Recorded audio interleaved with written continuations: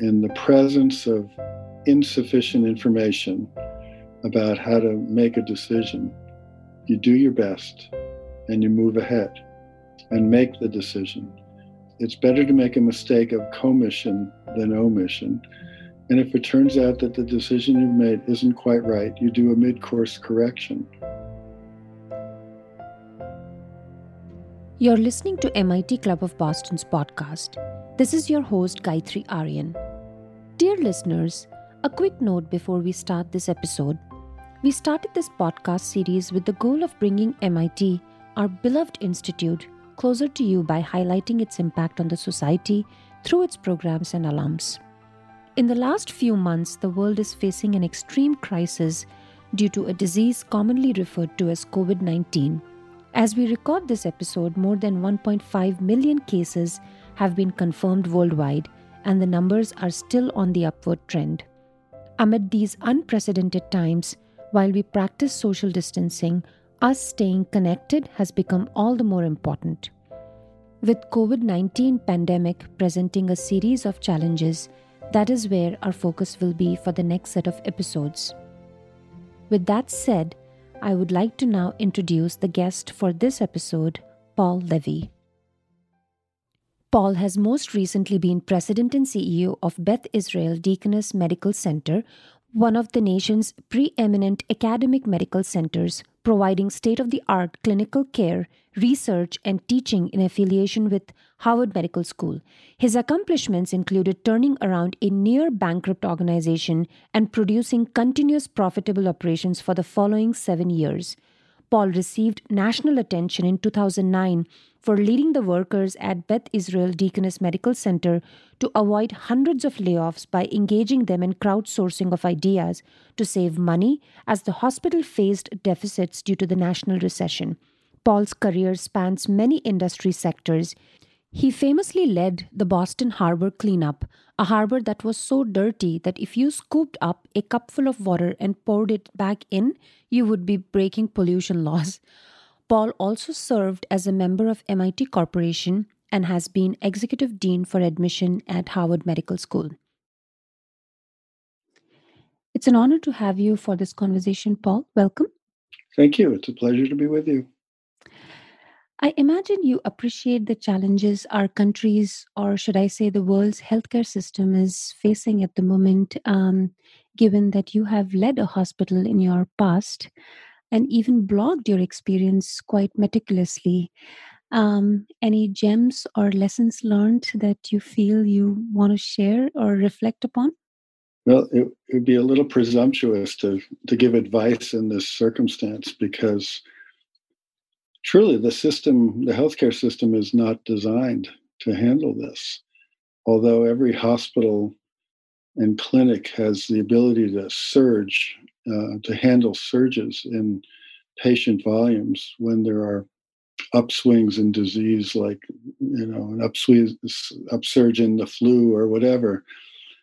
It really wasn't designed to handle what we're going through now. So what you're seeing, I think, in addition to people's good intentions, is a tremendous amount of creativity that's being put to bear to get through all this. It's very hard to do that in real time. When you think about taking care of sick patients, there's a lot of work involved, and it's meticulous work, and it happens in real time. And at the same time, everybody is involved in doing that, to also redesign the system that you've had for decades to handle this incredible level of acuity, length of stay of these patients, and the sheer volumes of the patients is a huge endeavor. I've been very impressed with some of the things that have happened, though, that are likely to change healthcare for a long time into the future, not only in the US, but in other countries. For example, I was talking to a friend who's the chief medical officer in Saskatchewan, for the province of Saskatchewan in Canada. And they've been talking for years about what it would take to do telehealth and how they could arrange the billing to pay for those appointments. Years and years of discussion.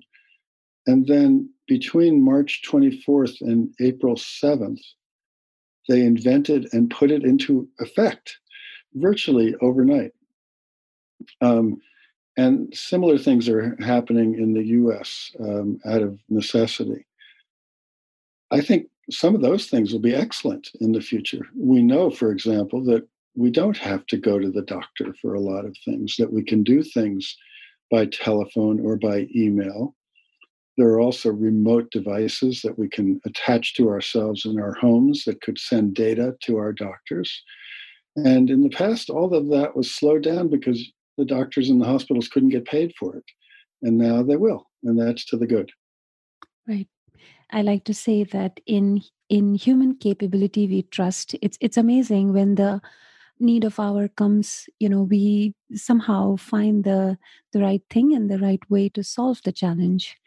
Now, you yourself have had quite a few challenging positions, um, along with being the CEO of one of the top hospitals in the country. You've also held an architect role at Boston Harbor cleanup. Now, that was quite a political role as well, Paul. How did you manage that? Because I see that there is some parallel between, some of the leadership traits that is required in the current times.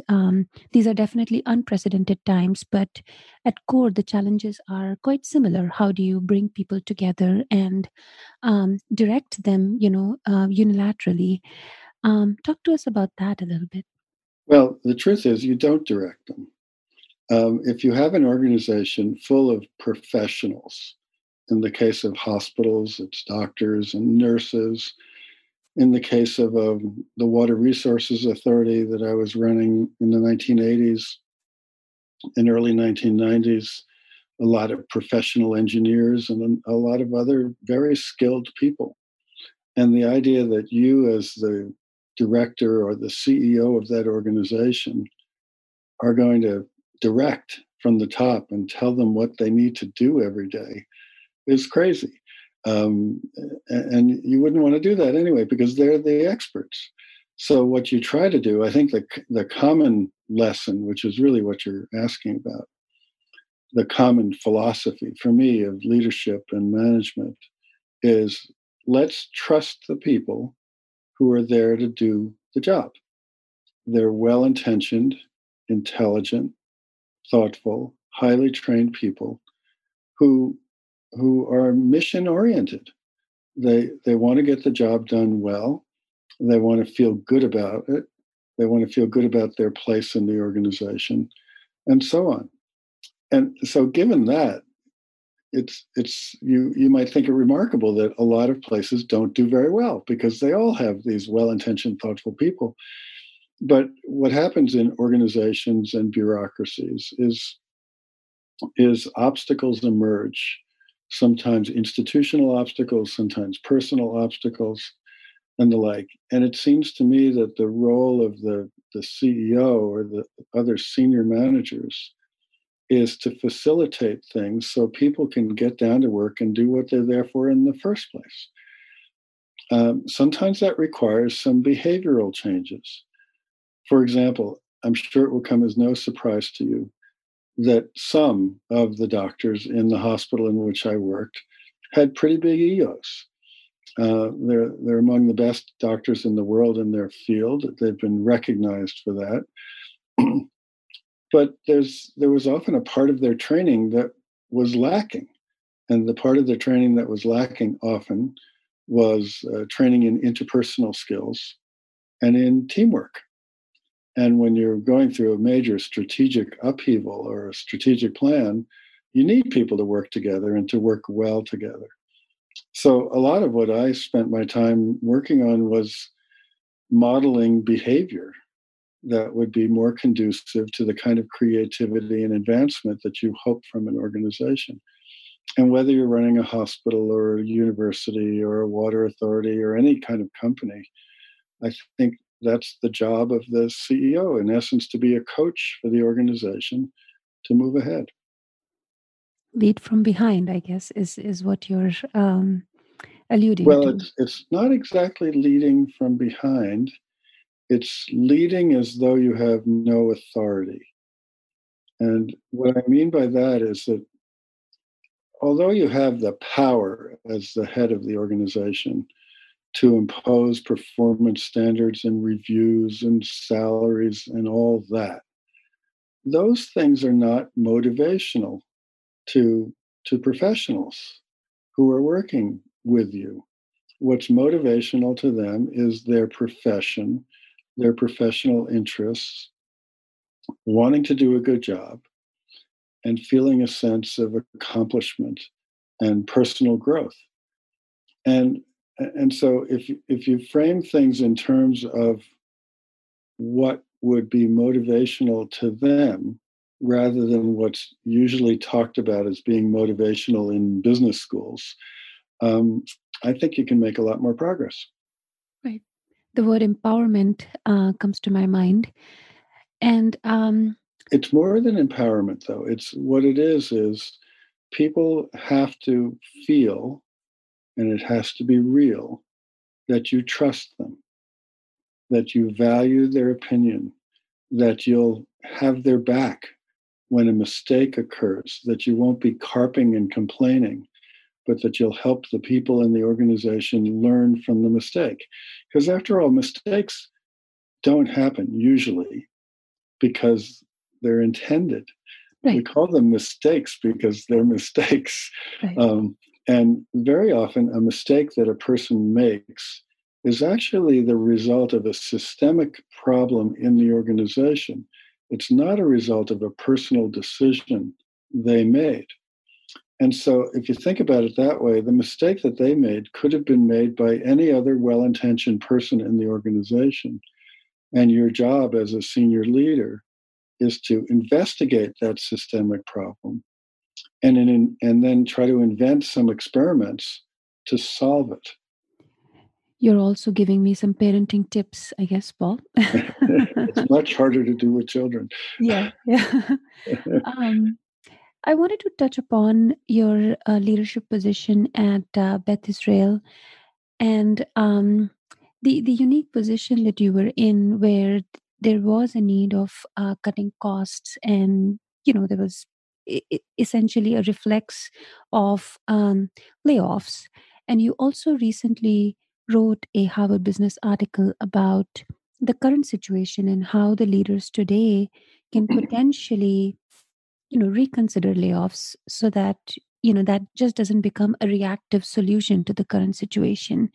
If you can help us tie the two from your playbook, that would be great. Well, back in 2009, during the global financial crisis, about halfway through our fiscal year, my CFO and COO came in to tell me that instead of projecting a $20 million surplus for the year, we were looking at a $20 million deficit for the year.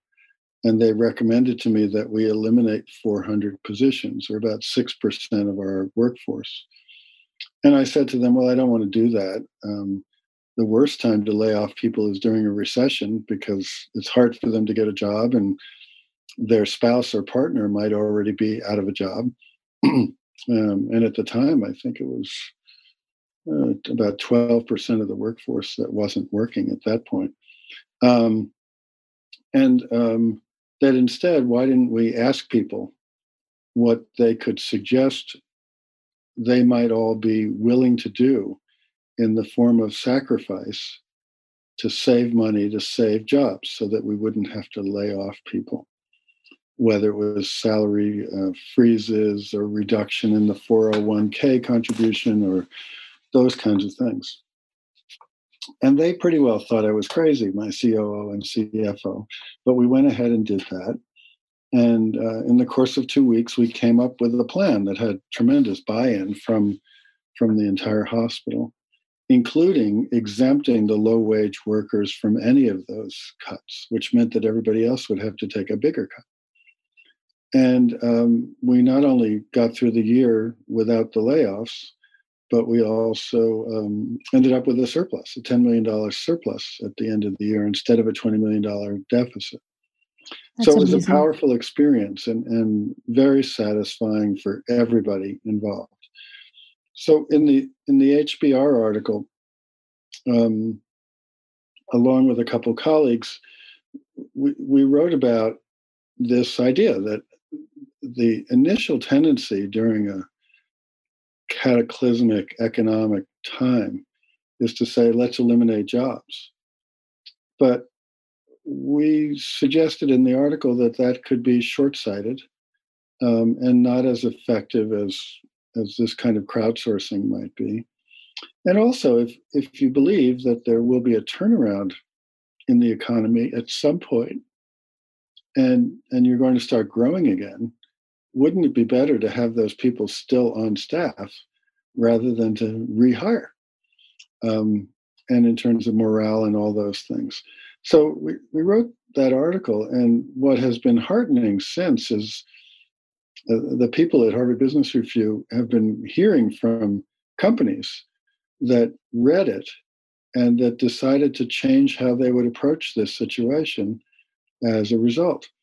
So I think we saved some jobs and also helped some managers think a bit differently about that kind of situation.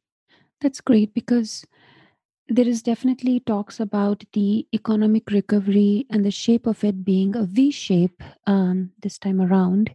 Remains to be seen whether that will be true or not. But to your point, if the recovery was to take that shape and as we expect things to come back to normal, rehiring process and retraining your new hires ends up being a longer process than saving your staff for a little bit who have the expertise already of your business. That's correct. And also, if the economy does bounce back, those people you laid off could be incredibly valuable to your competitors, and it would Correct. be a shame to lose them. That is true. Um, One of the other things about the current situation that we are in, there is an anticipation, and I believe in that there will be some behavioral change that all of us as individuals, as remote workers, will experience. Because all of a sudden, bureaucracy around many of the processes that existed have been dropped because that is the need of the hour. You mentioned telehealth. There was a lot of desire to get that implemented in United States as well. But there were rules and regulations around it which have been parked. I hesitate to use the word dropped because I imagine that once things come back to normal, security and safety of patient will come back to the helm. But going back to the change in behavior that we humans will experience because of the situation, any thoughts around that, Paul? Well, we talked about the telehealth example, but there are a lot of other things that are happening that aren't so big, but represent improvements in efficiency or the way work flows in organizations. For example, I'm on the board of a senior housing organization called Two Life Communities here in Boston. And our CFO, Karen Edlund, was telling the board a story about in the past when if you were working in the organization and you needed approval for a contract or a purchase order or whatever, you would have to walk around to various offices and get everybody to sign off on it manually. And they realized that with being required to work at home, that wouldn't work. But the train still had to run, things still had to get purchased, and so on. And some of the people had been familiar with the company called DocuSign, which is used by investment bankers all the time to sign legal documents online.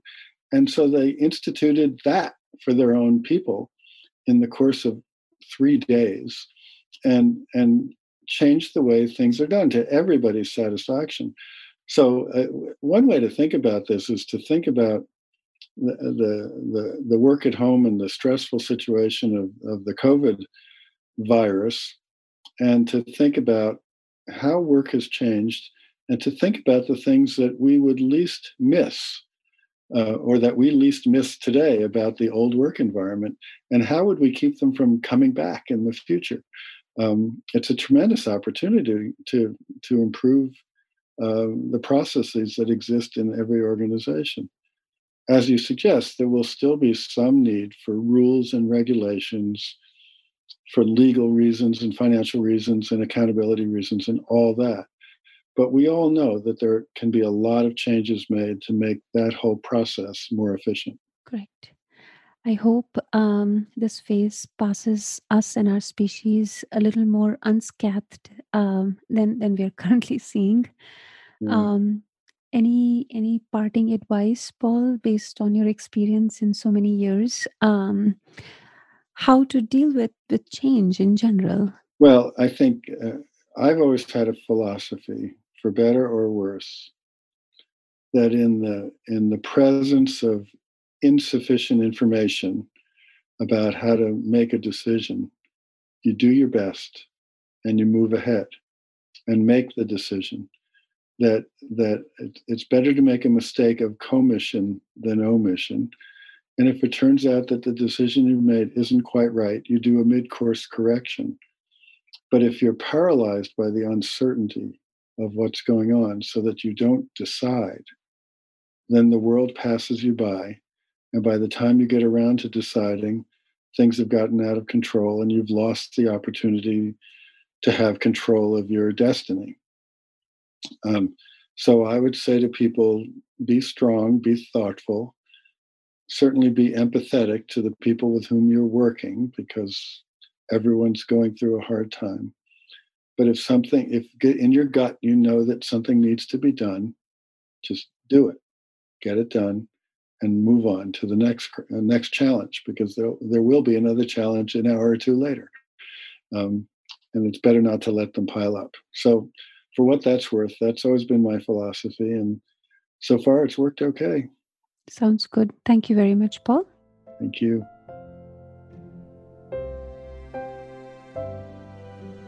Paul Levy, along with his colleagues, published a HBR article recently articulating their thoughts on layoffs in these trying times.